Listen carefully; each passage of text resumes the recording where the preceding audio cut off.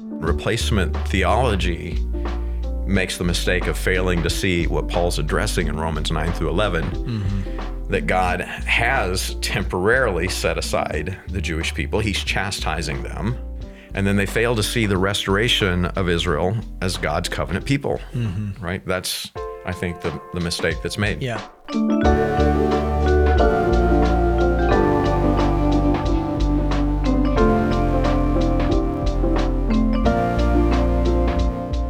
Hi, I'm Brandon Briscoe, and welcome to another episode of The Postscript, Living Faith Bible Institute's weekly podcast and YouTube series devoted to interviewing pastors and professors from LFBI and across the Living Faith Fellowship. The word supersessionism comes from the English phrase to supersede and from the Latin word sedeo, meaning to sit. So supersedeo or supersede is when one thing supplants or replaces another. Supersessionism, or replacement theology, is the belief that the universal Christian church has replaced ancient Israel and has become God's true Israel, having replaced his covenant with the Jewish people with a covenant with the church. So replacement theology has most often been associated with Eastern Orthodox traditions, Roman Catholics, and Protestant churches for much of Christian history throughout time. And so you'll often see this doctrine popping up in those contexts. But for millennia, there have been many who have protested the replacement assertions. As dispensationalists, as biblical literalists, as we like to believe that we are, how we approach Scripture, how should we view replacement theology? How should we understand Israel in light of what the Bible says? How does our theology impact our perspective of Israel throughout history and in the midst of Israel's current turmoil? For this important topic, I've invited Sam Miles, president of the Living Faith Bible Institute, to help us better understand and to grasp the theological expression that is often called supersessionism. And so with that, I want to say welcome, Sam. Thank you. How are you? I'm good. How are you? Good to see you. It's good to be seen. You've got to teach in about an hour and a half. Okay, right? We better get to it. So we have to get to it. We got to start getting this down. But it's good. Yeah. I'm glad that you joined us for this. Yeah. It is a really important topic and timely, I think. Yeah. I think that we probably should have covered this a long time ago. There's so much to talk about in terms of theology and what the Bible says about things like this. Yeah, but with everything that's happening, we've got a good backdrop for why we need to talk about it. I think you're right. So, I think you're right. Yeah. And so, let's just start where we need to start and just address why is this topic so pressing today? Like, why is this important in this cultural moment? It's all over the news right now with the attack by Hamas on Israel on October 7th. What's, I think, shocking to so many people is the level of support, very, very aggressive support for Hamas, which is a terrorist organization who they rip people out of their homes and killed them, burning babies. This is a terrorist organization. And all captured on film, by the way. All on film. It's shocking. It's just horrific. Okay. And the support for this terrorist organization is just mind-blowing. There's a trend on TikTok right now where young people are discovering bin Laden's letter to America. I think that was in 2002. Yeah. And he's explaining why the terrorist attack on 9/11 and the summer response, if I could summarize it this way, of the upcoming generation is, so U.S. hegemony, that takes a lot. That takes a lot of brutality and conquest to maintain. If you're going to be an occupier, if you're going to be the policeman of the world, colonizers, what did you expect? You had it coming. And that same logic is applied to Israel today with the October 7th, 2023 attack. So you've got the world and a growing number of churches. They don't view Israel as God's covenant people. No. The view is the Israeli nation are colonizing occupiers that just simply, they just got what was coming to them on October 7th. Why? Well, because there shouldn't even be a state of Israel now. Right. That's the view. And so this didn't come out of nowhere. The church has been dropping the ball on this issue. More and more churches over the last several years have been jumping on the BDS bandwagon, boycott, divest, sanction Israel. Why? What they're doing is blaming the entire Middle East conflict on on Israel's occupation of Palestine. Yeah. There wouldn't be a problem if Israel wasn't a state. Yeah, right. And so it's no wonder that anti-Israel rhetoric and people calling for the removal it's at an all-time high over the last 80 years. I mean, today, what you and I are seeing in terms of the response to Israel, okay, we're witnessing the same thing that our grandparents and our great-grandparents saw in the 20 years leading up to World War II. Mm-hmm. Yeah. I mean, it's unbelievable to see it in our time, our generation, just the massive amount of worldwide support for the destruction of the state of Israel, right? Anti-Israel sentiment, demonstrations. Right now, they're worldwide. They're very large. Yeah, on university campuses and urban settings. Yeah. Some of these gatherings are measured in the hundreds of thousands now. Mm-hmm. I mean, it's just kind of unbelievable. Yeah. I never thought I'd see it, to be honest with you. Well, we knew it was coming biblically. Yeah. But to actually see it is a whole nother thing. It's pretty amazing and shocking because it really feels like, especially, if you grew up in a context where you were taught to value Israel, which we're going to get to, and to know that, like, my grandfather fought in World War II for this very reason. Same. Yeah. And so now I'm looking at it, and it feels like the whole world is blind. Yeah. Like just a few generations, and it's like we've forgotten everything that's come before. We forgot our history. Yeah. We're right back where we were. It's pretty 80 bizarre. years ago. Mm-hmm. Yeah. But it's what's going on. I mean, it's all over the news. You've got people marching. You've got young people, especially, very driven by this because they've been kind of taught this colonizer rhetoric, this kind of a critical, deconstructive view, a reductive view on everything. Yeah. And so that obviously translates into geopolitical issues such as the Israel and Palestinian conflict. And I think for the young people, it's really, they want to count for something. They want their lives to be significant. And so if there's victims, right, if they've had a victim painted for them, well, they want justice. They want justice. Yeah. Right. The problem is they don't have the whole story. No. Yeah. Or the story that they have is revisionist history. Yes. I think is the biggest issue. Yeah. So, I mean, you've got folks marching, from the river to the sea. I mean, like the things that they're saying, what are they calling for? I mean, they're calling for, essentially, they might not even know it, but they're calling for the genocide. They're calling for this destruction of the nation of Israel. Yeah. Which is also God's people. Yeah. So that's mind-blowing to me. In the West, what are we used to? Everyone that, disagrees with us, we'd typically call them the progressive left. Mm-hmm. If they disagree with us, they're calling us what? Nazis. Right, yeah. And now they're calling for the destruction of the Jewish state. I mean... Yeah, who's the Nazi now? Right? Yeah, it's unbelievable. It is. So from the river to the sea, that's a genocidal call for the destruction and removal of the nation of Israel. And again, people are arrows, the Bible says. They kind of go the way their parents aim them, the way their mentors train them. People don't tend to take a critical look at what they're taught, And so, I don't want to label a large group of people as evil, but they're buying into an evil ideology. Yeah. Now, again, backing up even beyond that, at our core, humanity, we're fallen in sin, we're evil, okay? But there's a satanic component to this. Mm-hmm. Satan hates the nation of Israel. Yeah, there are doctrines of devils. There are doctrines of devils. And so, this to get to a point like this, it doesn't just happen overnight. It's been building up for a long time. And for us as Bible believers, we have to get this right, or else we end up on the wrong side, right? Mm-hmm. We can find ourselves on the team that's actually in opposition to God Almighty. Yeah, instead of sheep, we're functioning like goats. Yeah. So obviously, God is chastising the nation of Israel, right? I mean, for the last 2,500 years, this time, the Bible calls the times of the Gentiles. This has not been a smooth ride for the nation and the people of Israel. Mm-hmm.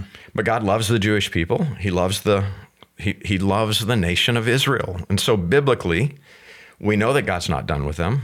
Scripture is clear. Romans 9 through 11, Paul's dealing with this whole issue of replacement theology. the question is, how did we get there? Like, if we know that there are believers, Christians, maybe even good people, lovers of the Lord, on both sides of this issue, we have to ask ourselves, how does one get there? Like, what is the theology that got them to that place? Now, many of the proponents of replacement theology are what we would call covenant in their theological interpretation. So what does covenant theology mean, and how does it affect this subject matter? Yeah, so when you hear the term covenant theology as a theological system and approach to interpreting the Bible, the first thing you have to recognize is that the covenants that are referenced there are not actually tied to the covenants that you actually find in the Bible. Right, they're not biblical covenants, but they're more like based. Philosophical, theological covenants. They're implied. Yeah, what they are, I mean, if you really examine them, they're a man-made interpretational framework for an approach and understanding and explaining the Bible through what really are three core covenants. And they're viewed, the way they're explained is they're viewed as being theologically explicit. Like, it's obvious on its face. This is the message of the Bible, even though these three covenants are not explicitly outlined in the Bible as they define it, right? So covenant theologians, they'll say these three covenants are not explicitly presented.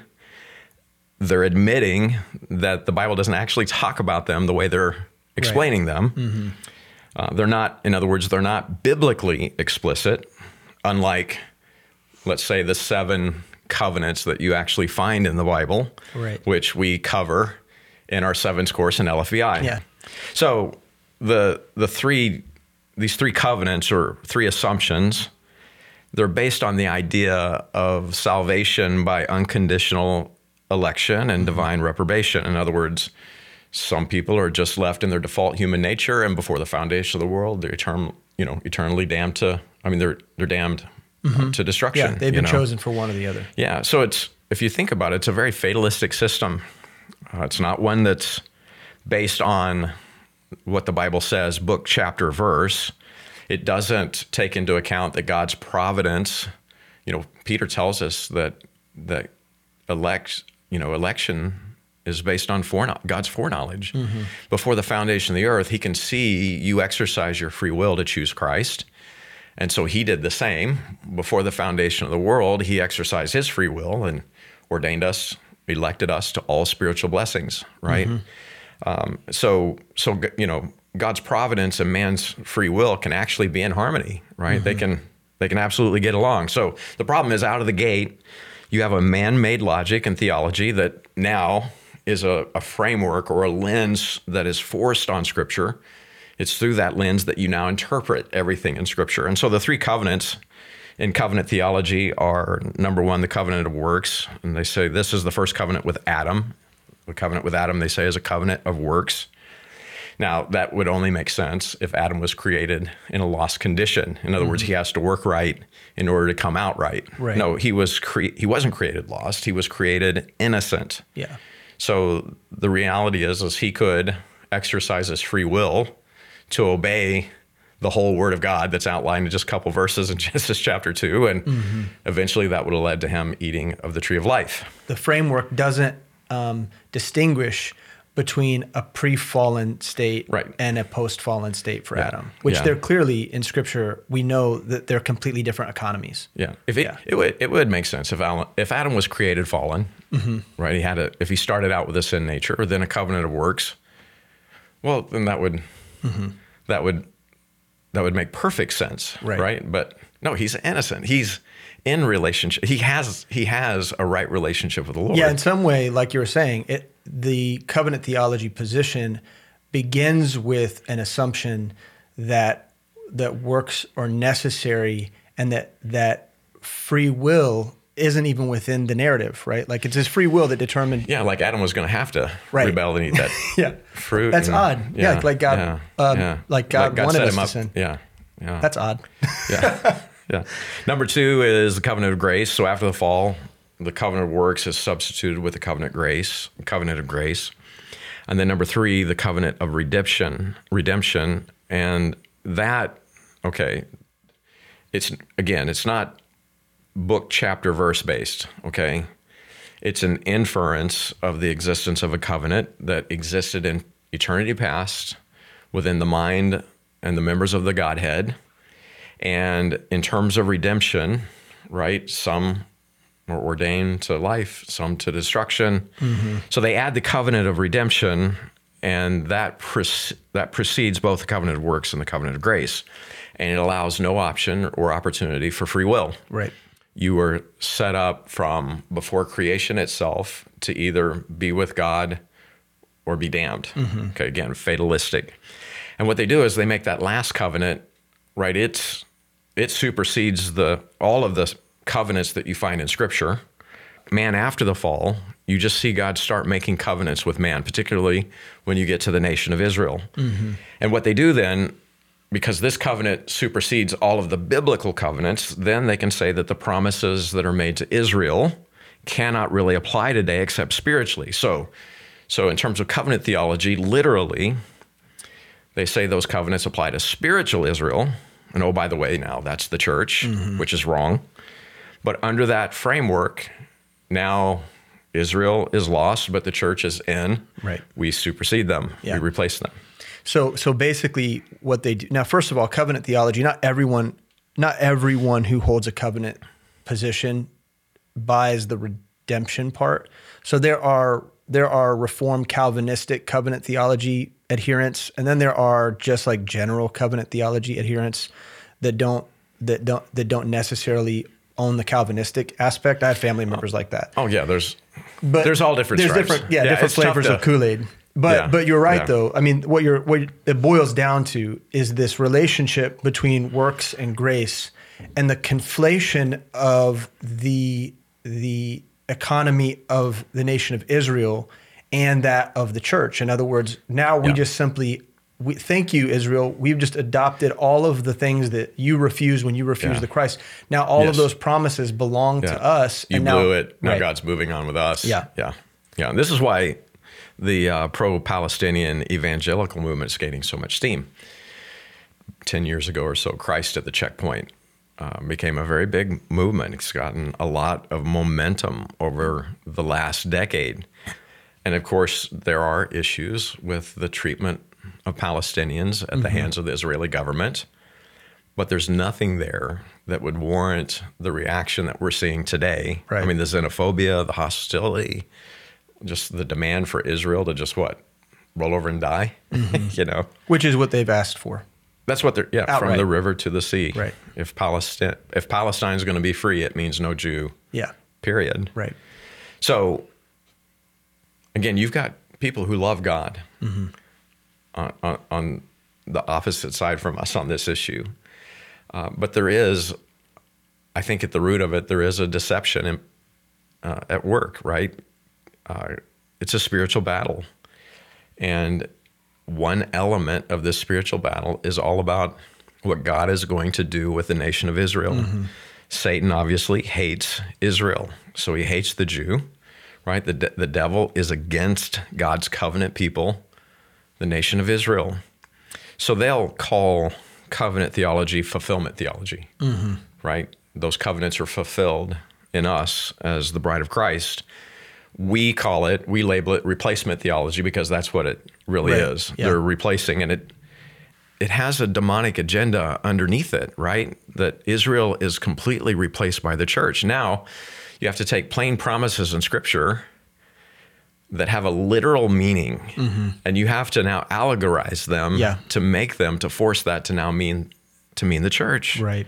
And the actual Abrahamic covenant begs to differ with the whole system.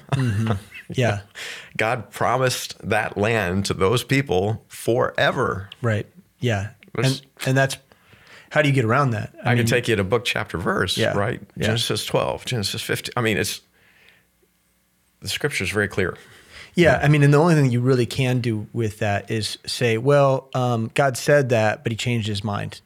Like he divorced his people, and so now those promises still apply. Yeah. They just apply to like you do have to do some gymnastics to get there, and you have to call God. And he did divorce his people, right?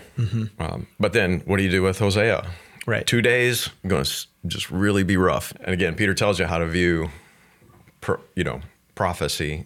A day is as 1,000 years. 1,000 years is as a day. 2 days is going to be pretty rough, but on the third day, he'll revive us. And I don't know.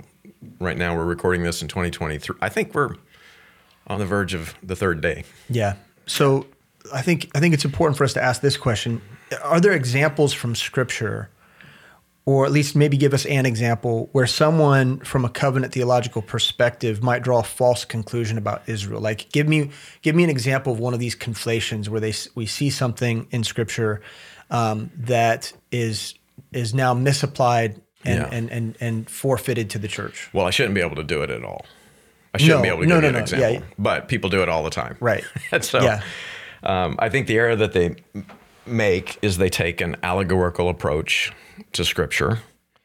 And with that, they've got latitude. Instead of taking a grammatical, literal, a literal the grammatical, literal meaning of Scripture should trump everything. Mm-hmm.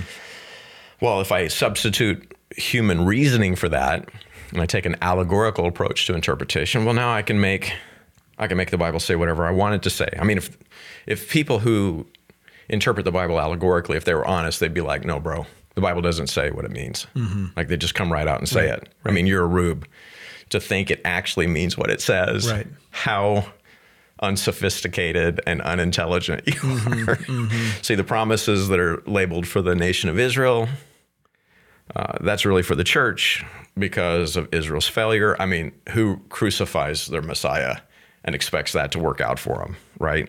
So now, because we supersede them, because we replace them, we're going to view all these passages as promises to the church, true spiritual Israel. Yeah. And so there's many passages taken in their context. They do not show that God's done with the nation of Israel. Right. Yeah, when they're put within the context of the whole passage. Right. If you take a verse out of context, well, then you could make a case for anything. Yeah. Yeah. So let's just look at the first one for sake of time. In Matthew 21, we were just talking about this passage in our LFBI Matthew class the other day. Okay, so Matthew 21:43 says, Jesus says, "Therefore I say unto you, the kingdom of God shall be taken from you and given to a nation, bringing forth the fruits thereof." And so people will look at that and say, aha, see, Jesus himself says he's done with you and he's moving on, right? And if you looked at that verse alone, you could say that God was done with the nation of Israel, except for the fact if you just keep reading the book of Matthew, right? Just keep going. In Matthew 23:39, he explicitly says, again, there's no church revealed. There's no idea of the bride of Christ yet. Right. It is a Jewish king who has come as the Messiah of the Jewish people. And what does he say to them? In Matthew 23:39, he says, "I say unto you, ye shall not see me henceforth till ye shall say, blessed is he that cometh in the name of the Lord." Mm-hmm. In other words, he's saying, here's a group of religious rulers that are rejecting him. They're going to lead the people to do the same. Right. And you will repent. You will receive me as your Messiah. Right. I mean, there's a day coming. There's a day coming where you will see me for who I really am. Absolutely. In the Gospel of Luke, in Luke chapter 19, he gives a parable that shows Luke 19:11 through 27 shows you that the kingdom of God does not come until after the king returns from a far country. Right. There's some time spent in a far country, Luke 19:12. And then after his return, he rewards his subjects and he judges his enemies. Well, that's a perfect description of Christ at the right hand of the Father, the church age unfolding, followed by the establishment of Christ's earthly kingdom with Israel at the head of the nations, just like the Bible prophesies, right? He will reward and he will judge exactly as we see throughout Scripture. Yeah. On top of that, okay, let's think about what comes after that. The religious rulers do reject the Messiah. They lead the people to the same. Yep. Crucify him, his blood be upon us and upon our children. All right, okay, so they do that. He dies, he's buried. On the third day, he rises for 40 days. He's cluing the disciples in with many infallible proofs from Scripture. Yep. He's showing them all of this had to happen the way it had to happen. Here's what's coming. Yeah, okay. Teaching them about the kingdom of God. Yes. So in Acts chapter 1, verse 6, they come together in verse 6, and the disciples ask him, saying, Lord, wilt thou at this time restore again the kingdom to Israel? And he said unto them, so they believe with all their heart, God's not done with the nation of Israel. Right. He said unto them, it is not for you to know the times or the seasons which the Father hath put in his own power. So he doesn't correct their biblical assumption. He just tells them, don't worry about it. It's not for you to know when the kingdom will be restored. Okay, instead, verse 8, get to work. You shall receive power after the Holy Ghost has come upon you.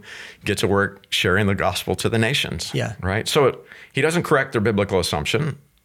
He just says, get to work. Yeah. What's present in that entire story is that he's been spending 40 days with his disciples, teaching them about the kingdom of God, about the spiritual kingdom, and their objectives and initiatives. Like, you're going to go, and this is what you're going to teach. Yeah. You're going to teach that the Spirit of God can enter into any person, right? And you're going to preach, and you're going to see people of all nations coming to know me. Now, that's your objective. That's what you're supposed to do.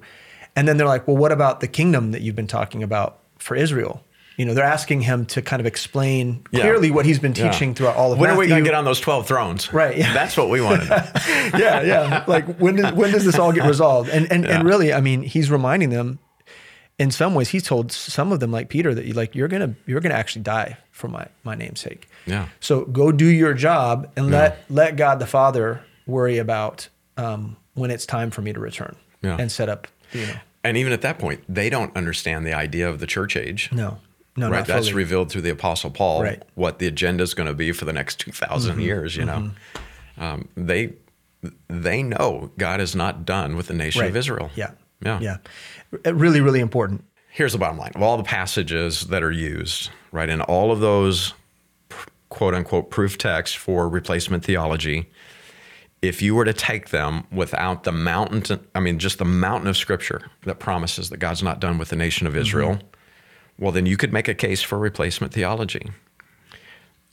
If you take the Bible in its whole, then you cannot, if the words say what they mean and they actually mean what they say, then you cannot miss that God is not done with the nation of Israel. He will fulfill absolutely every promise he's made to them. When I interviewed Hudson Smelly not too long ago, we were talking about Calvinism. Yeah, you guys went all through this. We talked about some of this, and he mentioned that he had a family member growing up that refused to refer to the nation of Israel when he was talking about the Bible. This is a believer.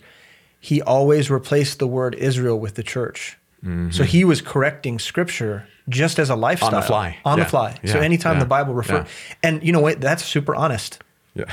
At least he's being honest with that doesn't mean what it says. Right. Yeah. Right. Yeah. And that's ultimately what we're talking about here. So the next question I have for you is how does adherence to supersessionist views impact the church's view of God's economy and ultimately our view of Israel, both spiritually, politically, and sociologically? How do these ideas work themselves out in real time?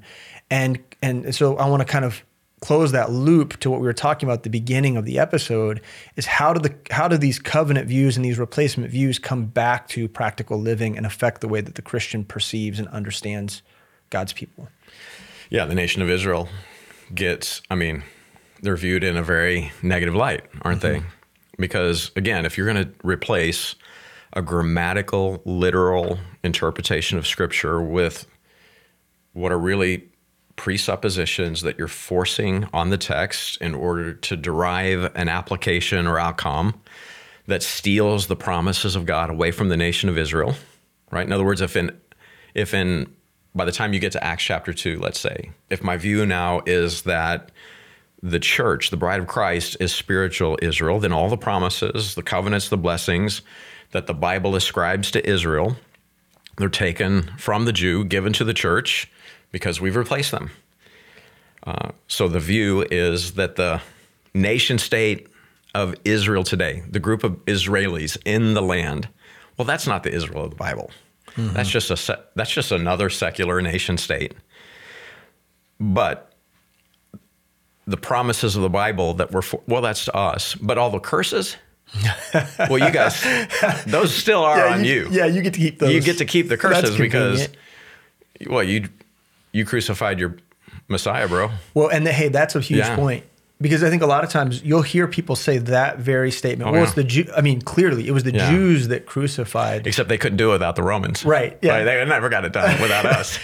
Yeah. And not only that, spiritually speaking, past, present, future, every human being crucified Christ. He came for sin. He came to deliver sin. So it wasn't just the Romans. He died for the sins of the babies that aren't even born yet. That's right. Their sin put Christ on the cross. So that's really bad logic to start throwing the Jews under the bus for Christ's death. But it's super convenient. For a Nazi. Yeah, it's super convenient for a Nazi. No, let's not. And I mean, it is. Lord help us. Yeah, it's a tough deal. The typical Reform view is that the Jew had it coming because they rejected and crucified Christ. So, famous Reformation dude, Martin Luther, who we love to hype up. Oh yeah, man, did a lot of cool stuff, man. Yep. 1543, wrote a pamphlet called "On the Jews and Their Lies." They're a miserable and accursed people. So he's speaking very xenophobically, right? Yeah. He calls them names, fools, miserable, thieves, robber. Calls them the great vermin of humanity. So here's what he wrote. Here's a quote from the book. Luther, speaking of the Jewish people, he said, "For such ruthless wrath of God is sufficient evidence that they, the Jewish people, assuredly have erred and gone astray. Even a child can comprehend this. For one dare not regard God as so cruel that he would punish his own people so long, so terrible, so unmercifully. Therefore, this work of wrath is proof that the Jews, surely rejected by God, are no longer his people, and neither is he any longer their God." And so, Luther ends up, he tried to convert the Jews to Christianity. And then he comes to the conclusion that the Jewish synagogues need to be destroyed, set their schools on fire, burn their prayer books, right? Rabbis are forbidden to preach, burn their homes, steal their property, their money. He said they should be drafted into forced labor. I mean, there's one guy that's, I haven't doubled. I don't have two sources for this. I'm sure they're out there. I just haven't taken the time to nail this down. But one source said that he advocated for the killing of the Jewish people. And he said that we're at fault for not slaying them. So it just doesn't get any worse than that. So, just like you're at the bottom of the barrel now, and spiritually. It's really interesting too that a contemporary Bible, English Bible, right, that is not King James, conflates kingdom of God, kingdom of heaven. For sure. Yeah. So what it does when we say that, what we mean is that it erases the redemption of Israel narrative completely just by changing the phrases. It's all the kingdom of God. Everything's kingdom of God. Yeah. So now the spiritual kingdom and the physical kingdom are the same. Yeah. And so now there's no distinction between what the disciples were clearly asking about is about the kingdom that Israel was promised. And so they do that, again, to expand that, they do that with all things related between the church and Israel. And interestingly enough, from their perspective, they even take a Old Testament Jewish approach to dealing with Christendom. In other words, there's not a spiritual answer for Israel. There has to be a physical one. So the only thing we can do is function the way an Old Testament Jew would, and that is to eradicate the enemy. There's again, this conflation just continues to expand, and it results in people functioning not spiritually, not prayerfully, not in devotion to the Great Commission, but in devotion to a physical agenda where there's something socio-political that must be done to deal with the enemies of God, right? You can end up grossly adrift if you don't have a dispensational approach to the Bible. Right, yeah. Yeah. It's very loose and slippery footing. Yeah. So explain supersessionism historically, because this is a historic position. Maybe you can walk us through the last 2,000 years and tell us a little bit how this came to be. Well, I mean, it's like we just said, Paul in Romans 9 through 11, he's addressing replacement theology. Right. I mean, the past 2,000 years has been rough for the people of Israel, right? For the Jewish people. Ignatius in the first century, he taught that those that partook of the Passover were partakers with those that killed Jesus. Justin Martyr, right, claimed that, actually he was second century, claimed that God's covenant with Israel wasn't valid and that the Gentiles had replaced the Jews, right? So it's there from the beginning. And you just come on down, Origen, you get down to the third century, he very anti-Semitic. Oh, yeah. He said that the Jews were responsible for killing Jesus. The Council of Nicaea, Christians can't eat with Jews. They can't marry a Jew. You can't bless a Jew. We catch you observing the Sabbath, which again, Christians aren't under the law, but we catch you observing the Sabbath, you're in trouble, bro. So there's all down through church history, you see this. Augustine, he said that the Jews deserve death. So this would be in the fourth century. They deserve death. They're destined, he said, to wander the earth as a witness to the victory of the church over the synagogue. And so, part of the idea of passion plays was part of that display. And those historically were used to gin up a lot of anti-Semitism. Oh, yeah, I never really thought about that, or the history of that. They were, Jewish people hate passion plays because historically they've been used as justification for pogroms. It's propaganda. Oh, yeah. Yeah. A passion play done correctly is just telling the story of the Bible. Yeah. You gloss over, historically people keep glossing over Rome's part in killing the creator. Like, look at Pontius Pilate. He just looks so innocent over there washing his hands. he's staying out of it. But look at the crowd. Crucify him. Crucify him. And just disfigured faces. Right. That's rough. I had never really thought about that. Hey, thank you so much for listening to the show. We're going to pause right here for just a second so we can hear from one of our students from the Living Faith Bible Institute. I'm Craig Warner. I'm the kids pastor at First Baptist Church of New Philadelphia, Ohio, and a recent graduate of the Living Faith Bible Institute. LFBI was a great chance for me to grow, to learn, to continue my education without having to take time away from my family or my own ministry. In fact, being able to take classes at my own pace ultimately allowed me to be more effective in my ministry. I can't tell you how invaluable it is for LFBI to be structured in such a way that you're encouraged to implement what you learn in ministry and not just sit on the information for yourself. It was a great experience to hear from a variety of instructors from other ministries and parts of the country in tandem with serving my local church. Through LFBI, I received a library of resources that I'll be able to reference for the rest of my life. It was curated by the experience and the countless hours of study put in by the instructors. I can't tell you how grateful I am for all those that invested in and equipped me for the work of the Lord. In addition to the information and resources, I was able to develop relationships with so many of the students and the instructors that have impacted my life in the way that I view ministry. There was a lot of info to retain, and there's still a lot that I don't know, but perhaps the greatest takeaway from LFBI is the confidence to be able to compare Scripture with Scripture and rightly divide the word of truth so that I can be certain of what God says for myself. This is an approach to the Bible that will stay with me for the rest of my life.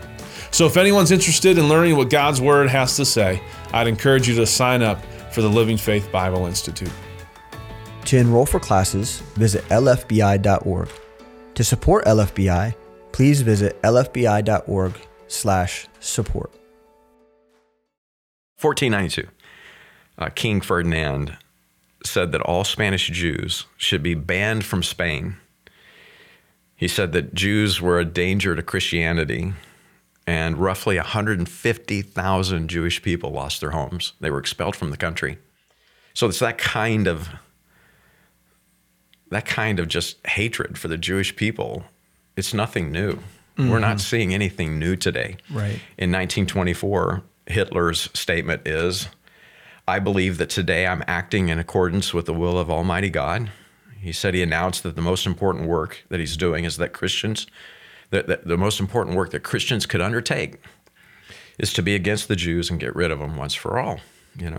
Like what we're seeing today is nothing new. I mean, Hitler, to take that position, it's like, you know, maybe he read Luther, you know? Yeah, they don't sound too different, I guess. They don't sound too different. Yeah, that's tough. That's tough to reckon in our hearts because we hate to think, especially of heroes of the faith, as being off on this. Greg Axe, in his course on church history, will talk about great men. You know, great men aren't always wise. Yeah. They're still great men. Right. You know, Yeah. you just, people were not as woke and politically correct as people are today. You know, people were pretty blunt, and Martin Luther would have been no exception to that. And, you know, he had a improper hermeneutic that led him to wrong conclusions. Yeah. Yeah. Yeah. So explain how this you know, concludes eschatologically. You know, when we say eschatology, what we're referring to is the end times and the way that the entirety of the scriptural narrative wraps up. Like how does God end the story? What does we know that he's the victor, but how does that victory unfold? And so covenant theology lends itself towards a certain eschatological endpoint. Can you explain that to us? Yeah. So most people in that camp, they either end up post-millennial or amillennial, right? Maybe we really shine for 1,000 years and then Jesus shows up, or it's just this thing's been going all along, and at some point, you know, once the whole earth has been brought to Christ, well, then Christ is really ruling already. You know, some amillennialists will say, yeah, at some point in the future, Jesus shows up, you know. But basically, either way, it's we bring in the kingdom. Right. Christ doesn't bring in the kingdom. We bring in the kingdom.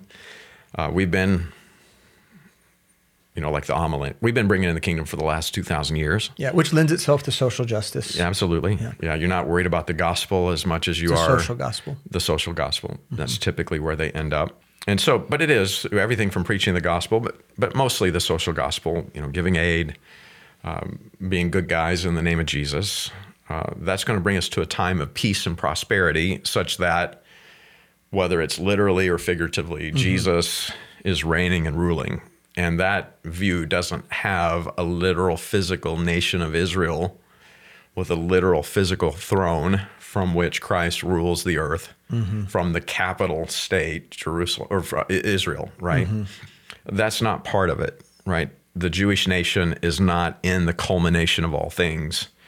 They're not considered in that. Right. Okay, so again, replacement theology makes the mistake of failing to see what Paul's addressing in Romans 9 through 11, that God has temporarily set aside the Jewish people. He's chastising them, right?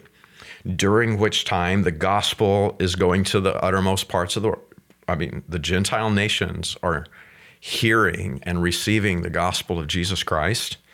And then they fail to see the restoration of Israel as God's covenant people, right? That's, I think, the mistake that's made. Yeah. Let's address the contrast to that then. So, you know, you made reference to Romans chapter 9 through 11. I think we should hit on that because that highlights the dispensationalist view that God is not done with his people. And so maybe you could explain that and how we regard Israel in this storyline. Yeah, so how I would explain the dispensationalist view in terms of God's dealings with the nation of Israel in prophecy, I would just read you Romans chapter 11, right? In verse 11, he's talking about Israel. Have they stumbled that they should fall? God forbid. And now, if words say what they mean and they mean what they say, well, then that's my view. God's not done with the Jew. No way. God forbid. Now, through their fall, in verse 11, salvation has come to the Gentiles. Why? Like, why are you and I believers in Jesus Christ? According to the Apostle Paul, it's to make the Jew, as a people, jealous over what we have with the Lord. Now, if the fall, verse 12 of the Jewish people, if that falls out to the riches for the rest of the world, and the diminishing of them is the riches of the Gentiles, look at what he says, how much more their fullness. Yeah. God's not done with them. He says, I speak to you, Gentiles, insomuch as I am the apostle of the Gentiles. I magnify my office, if by any means I may provoke to emulation them, which are my flesh, and might save some of them. During this time of chastisement of Israel nationally, there's nothing that keeps a Jew individually from receiving Christ. Mm-hmm. I mean, he comes out of a nationalistic paradigm scripturally into the body and the bride of Christ at that point during this dispensation or age of grace. Mm-hmm. Okay, I want to see some of them come to Christ. But then he goes on, verse 15, for if the casting away of them be the reconciling of the world, the Gentile nations, what shall the receiving of them be but life from the dead? I mean, it can't be any more clear. God is not done with the Jewish people. Now, verses 16 and 17, this would be another proof text for the replacement theology crowd. For if the first fruit be holy, the lump is also holy. And if the root be holy, so are the branches. And if some of the branches be broken off, and thou, being a wild olive tree, wert grafted in among them, and with them partakest of the root and the fatness of the olive tree. So what they're teaching is that Israel is a nation naturally broken off. Those that believe can move forward with the bride, but really Israel and the church are one tree. Mm-hmm. No. There's a root, Jesus, that supports both. Right. But their view from this passage is that physical Israel is out and spiritual Israel, the church, is in. But Paul immediately corrects this. I mean, he already dealt with it in verse 15. What shall the receiving of them be? So he's using this analogy of a tree, Israel, the natural branch that comes off the root of Christ, broken off. Right. Time of chastisement, the unnatural branch, the wild branch, the Gentile nations of the world, we get to partake. Right. Praise the Lord. What should our response be? Down with Israel. No. Verse 18, boast not against the branches, but if thou boast, thou bearest not the root, but the root thee. Wilt thou say then, the branches were broken off that I might be grafted in? Well, because of unbelief they were broken off, and thou standest by faith. Be not high-minded, but fear. Why? For if God spared not the natural branches, take heed lest he also spare not thee. In dispensational theology, that's all based on the parable. I mean, it's an incredible parable that outlines what's taking place. You've got a rich man and a steward. The steward fails. There's a judgment seat. He has to give an account, and then he's replaced. Yeah. And you just see that unfold from Adam all the way down to the church. Mm-hmm. In a very real sense, what do you have? The rapture of the church is the removal of the church over failure in her dispensation, removal to judgment. Right. So the unnatural branch, that time, the church age is over, bro. Yeah. And now God's attention is focused back on the nation of Israel. So, behold, verse 22, the goodness and severity of God on them which fell, severity, but toward thee goodness. If thou continue in his goodness, otherwise thou also shalt be cut off. Now watch this, verse 23. And they also, the Jewish people, if they abide not still in unbelief, shall be grafted in. Future tense. Mm-hmm. For God is able to graft them in again. For if thou wert cut out of the olive tree, which is wild by nature, and wert grafted contrary to nature into a good olive tree, how much more shall these, the Jewish people, which be the natural branches, the Jewish nation, be grafted into their own olive tree? For I would not, brethren, that you should be ignorant of this mystery, lest you should be wise in your own conceits. That ought to be a wake-up call to anybody that's buying into replacement theology. But again, if the words don't mean what they say, well then, I guess people are still sleeping at night. And that's a shame. Mm-hmm. Blindness in part has happened to Israel until the fullness of the Gentiles be come in. Once the times of the Gentiles are over, right? Once at the end of the church age, God comes to shut down the Antichrist and that final offensive, that final ultimate expression of replacement theology, the eradication of the Jew and the Jewish state. Jesus rescues them. Verse 26, and so all Israel, again, we're talking about national Israel here, all Israel shall be saved. As it is written, there shall come out of Zion the deliverer, and shall turn away ungodliness from Jacob. This is my covenant unto them, when I shall take away their sins. As concerning the gospel, they are enemies for your sakes, but as touching the election, they, the nation of Israel, right? They are beloved for the Father's sake. I mean, What would the dispensational view be? Romans 11. I mean, it can't be any more plain. National Israel will be rescued by Christ. Mm-hmm. God is not done with the Jewish people. All of these promises, they're future tense promises. Mm-hmm. Mark it down, they will happen. There's no way around it. Right. Praise the Lord. Yeah. And it's super plain. Yeah. I mean, it's hard for me to even imagine that someone could read that and not completely understand. But again, they have to take an allegorical view, and there are explanations. It's not plain if the words don't mean what they say. And actually, a lot of Reformed or covenant people are very divided on even how to what to do with this. They have many different variant explanations for how to deal with what's super plain. It's like independent Baptists. There's all kinds of stripes. Which I think is important for us to understand is that speaking of independent Baptists, they've taken many people have taken many different views. Baptists have taken many different views on this over time. And so, whether Baptist or Methodist or whatever, Presbyterian, Protestant flavor that you are, what happens if you don't agree with Scripture? What happens if you are covenant in your view? What's your determinant as it concerns Israel in the future? What is the natural conclusion that you draw? Yeah, so people on both sides of it are obviously divided.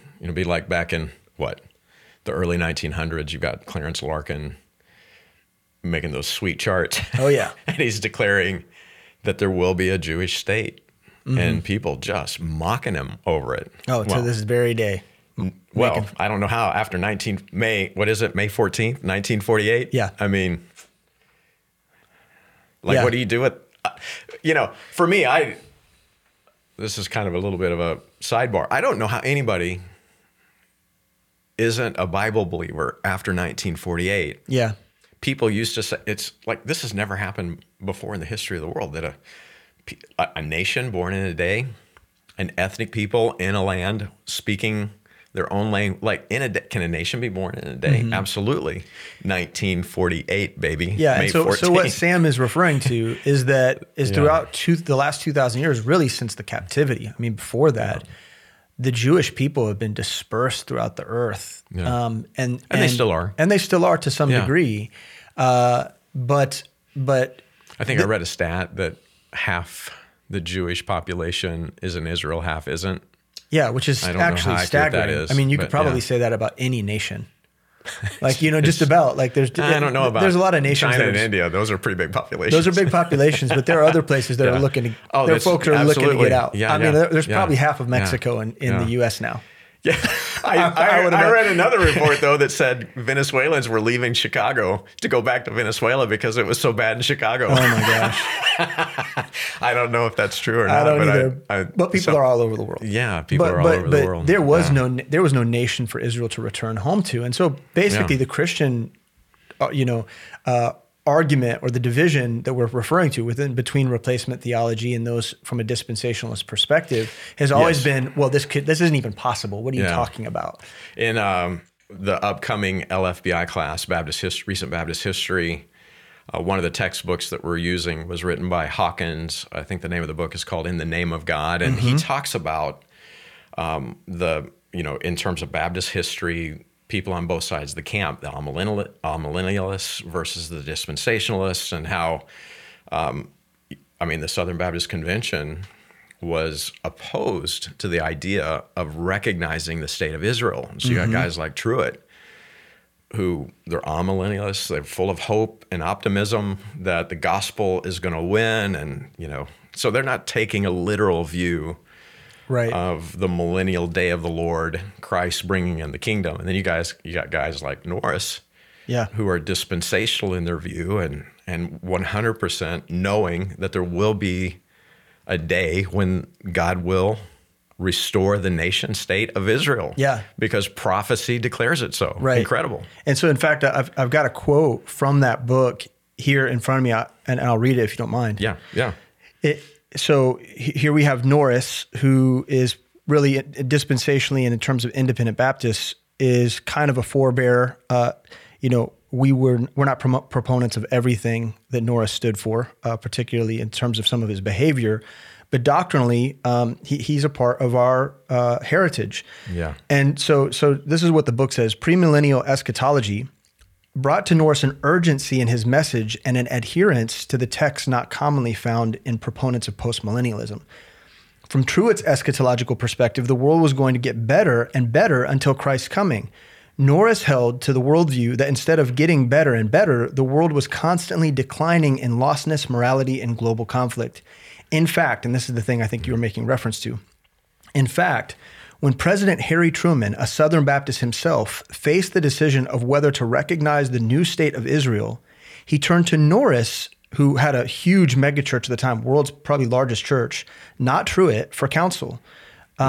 Israel plays a prominent role and is at the very heart of the premillennial thought and practice. Late in 1947, Norris wrote to President Truman laying out the scriptural, ethical, and moral grounds for the legitimacy of a Jewish state. In the letter, he bases his argument on biblical texts such as Deuteronomy 30, 3-5, which shows that God was in a covenant relationship with the Jews.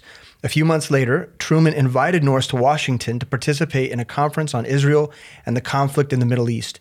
Norris followed this invitation with a letter to the president encouraging the shipment of arms to Israel to aid in their coming conflict with the surrounding Arab states over their statehood. Following a vast exchange of correspondence between the two men, Norris wrote a congratulatory letter thanking the president for siding with the covenant people and their God-given inheritance. On May 14th, 1948, the new state of Israel proclaimed its independence. Within minutes of this proclamation, President Harry S. Truman extended de facto recognition, making the United States the first nation to recognize the new and independent state of Israel. And so, whether we like it or not, how cool is that? It's amazing. It's an amazing story. Yeah. This dispensational premillennial view, understanding that the nation of Israel is God's promised people, is really tantamount to a lot of our foreign diplomacy.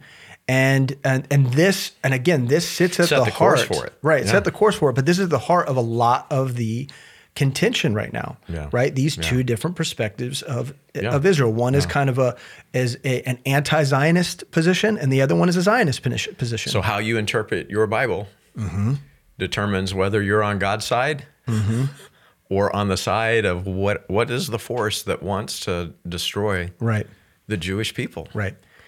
To murder a race. I mean, it's not tough. Good. But how cool is it that a forebearer, one of the really most prominent forebearers of the Independent Baptist Church movement, was used of God to help set the policy of our nation toward Israel. Right. I mean, kind of cool. Yeah. So here's, I guess, my final question. I think we could use this to kind of wrap up what we've been talking about. In the political moment that we find ourselves in, why is a proper view of Israel just so important to our worldview, to our vantage point, to the way in which we behave, act, vote, whatever it might be? Yeah. So just like I started, we want to be on God's side. We want our opinions, our thoughts, our perspectives to be God's, right? So, man, I love the nation of Israel. I love them.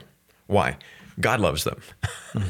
I know he's not done with them because he said he's not done with them. I look forward to Zechariah 12:10, the day when, he declares it this way. He says, I will pour out upon the house of David and upon the inhabitants of Jerusalem the spirit of grace and supplications. And they shall look upon me whom they have pierced, and they shall mourn for him as one mourneth for his only son, and shall be in bitterness for him as one that is in bitterness for his firstborn. I know nationally, the Jewish state of Israel, it's functioning as a secular state. Right. But the day will come when the 12 tribes of Israel will recognize they crucified their Messiah, and they will be broken over it. Right? Right now, absolutely, biblically, I know they're in rebellion. They're blind against Christ. They're blind. They're hardened in hearts. And man, I long for the day when they repent and they receive their Messiah. God promises that will happen. Why wouldn't I be excited about that? I, in the meantime, recognize the promise of Genesis chapter 12. God's first commitment to Abraham is to leave his Gentile nation, go to the promised land. And then he says in verse 2, I will make of thee a great nation, and I will bless thee, and make thy name great, and thou shalt be a blessing. And I will bless them that bless thee, and curse him that curseth thee. And in thee shall all the families of the earth be blessed. And so that's, man, I want to be a blessing to the Jewish people and the nation of Israel. And no, that's not just a transactional view of that promise in Scripture, right? That blessing, the Hebrew would cause God to bless us. Mm-hmm. That's not just some transactional promise that I'm just doing that because God promised, like it's going to bless me somehow. Right. No, that's agreeing with God over his word. This is what God said. Yeah. This is God's perspective on this dynamic, right? I want to agree with God's word and his will for Israel, his chosen people. And so even if there was no blessing for us, if God says, bless, have my heart. Bless my people. I want to be all about it. And so I recognize this is the church age. Israel as a nation is in rebellion against her Messiah. Well, that doesn't mean we can't win individuals to Christ. Mm-hmm. This is the age of grace. Right. Okay, so I'm all about it. We support our local church supports organizations that minister and aid in the name of Jesus. Right? They give the gospel of Jesus Christ. Man, praise the Lord. Mm-hmm. Another perspective would be praying for the peace of Jerusalem. Well, biblically, we know that Jerusalem is made a burdensome stone, right? The Jerusalem problem, the Middle East problem. Okay, so when praying for the peace of Jerusalem, when I know for a fact it's going to get worse, right? What are we really doing? Psalms 122:6 says, pray for the peace of Jerusalem. They shall prosper that love thee. Well, I love Jerusalem. Even without the prosper promise, we want to do it because God tells us to pray for the peace of Jerusalem. But man, praise the Lord, I want God's blessing on my life and ministry. Right. So what am I doing? Well, there will be no peace in Jerusalem until the Prince of Peace comes and sets down his rule, right? And so we pray for Christ's return. The last prayer in our Bible, Revelation 22:20, the promise is, surely I come. So here's the last prayer. Amen. Even so, come, Lord Jesus. Man, we ought to be praying. And I get it. Like churches that are evangelistically active, there's a part of us that's like, oh, Lord, if we can just have a few more days, if we can just have a few more weeks, a few more months, just a couple more years. Yeah. Because we have people that we love that we want to bring in. Yeah, we want them to be part of the harvest. Huh? It's the heart of Abraham with Sodom. Yes, it's the exact same thing. Like there's a part of us that's like, if we could just work a little bit longer. But at the same time, the longing of the bride is for the bridegroom. Right. And if you step back and you take just the huge, big picture dispensational view of what's taking place, the church is failing in her mission. And the longer we go, the worse a job the church overall is doing.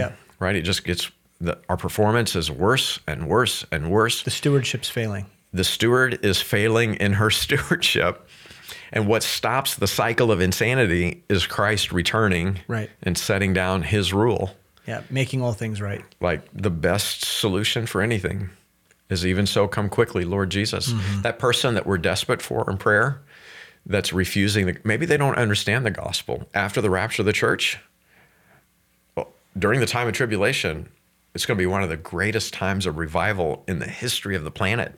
That number that's sacrificed, like martyred for their faith, you can't number them. Right. The tribulation saints that die for their faith, like that's still better than an eternity apart from Christ in hell. Yeah, yeah. Come quickly, Lord Jesus. Yeah.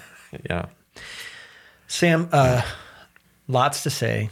Yeah. We managed to get it done in a very abbreviated amount of time. Yeah.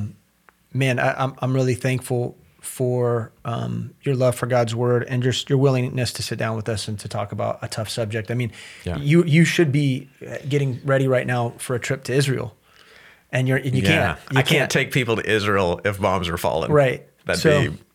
That would be bad. LFBI usually every year or two does we open invitation to the students of LFBI. Hey, come with us to Israel. Yeah. Get credit for Israel history class and see the Holy Land.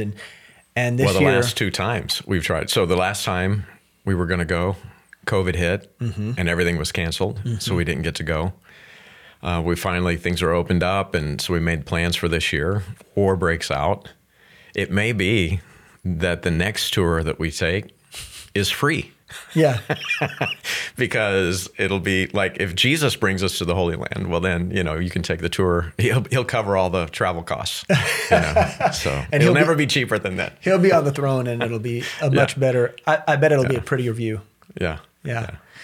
Sam, thank you for the time that you spent, and we're always grateful to have you on the show. Yeah. Love you, bro. Love you too. Yeah. And we want to thank you for joining us for this episode of the Postscript.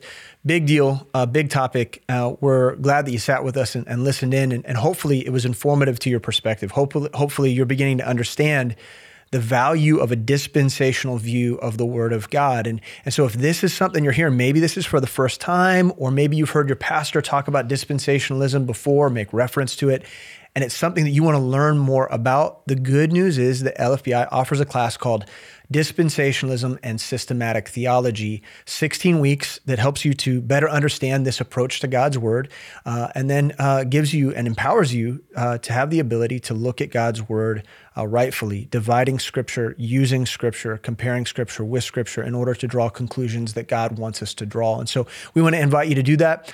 We mentioned the Sevens class today. That'd be a great class to take, a great introductory class.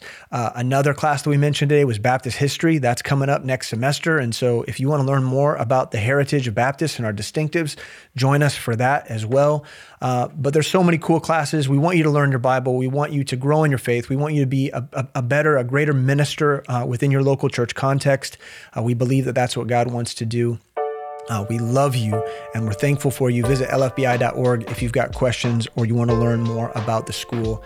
And with that said, we'll see you again next week for another episode of The Postscript.